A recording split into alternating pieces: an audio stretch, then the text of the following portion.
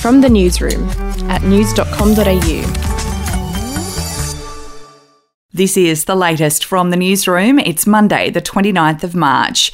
The Nine network has been hit by a cyber attack, with hackers threatening news services nationwide. The sophisticated cyber attack has brought the network's news production systems around the country to a grinding halt.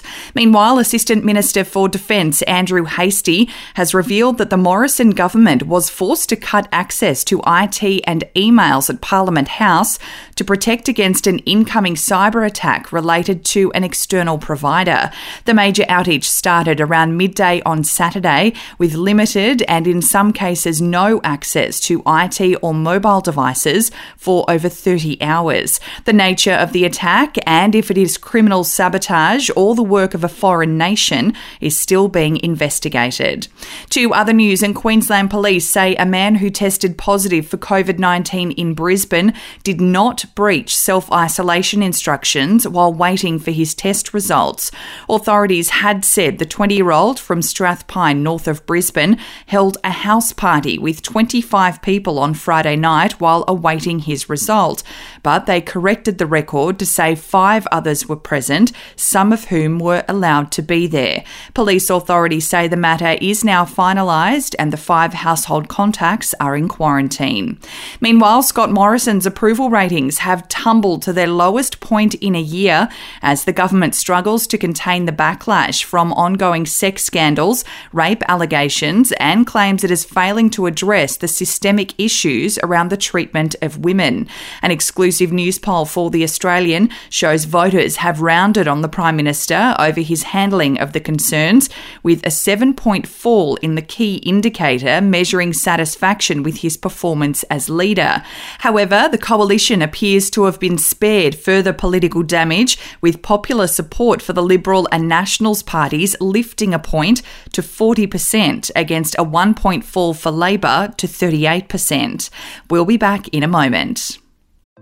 Hey, I'm Felicity Harley and I host Healthyish, where we chat to experts, influencers and people in the know from around the globe to arm you with the knowledge to make healthier decisions for your mind, body and soul. I think if we're going to be focusing on health, like sleep is probably the biggest component of that. I think sleep is the cornerstone. Like, choose the harder option, because I've never woken up and gone, I regret that run that I went at 4 a.m. I've never done that. Search for Healthyish and Extra Healthyish wherever you get your podcasts. To entertainment, and Piers Morgan has revealed what led to his exit from Good Morning Britain. The controversial broadcaster said he was given an ultimatum to apologise for his comments about Meghan Markle or to quit the show. Mr Morgan sparked an extraordinary row on March 8 after saying he didn't believe claims made by the Duchess of Sussex in an interview she gave to Oprah Winfrey. If you need to update your tech, news.com.au has you covered. We're giving one lucky winner an Apple MacBook and a pair of AirPods Pro worth more than $2,000. Head to news.com.au/win to enter today. That's it from the newsroom. We'll be back in the Arvo. Your update from news.com.au.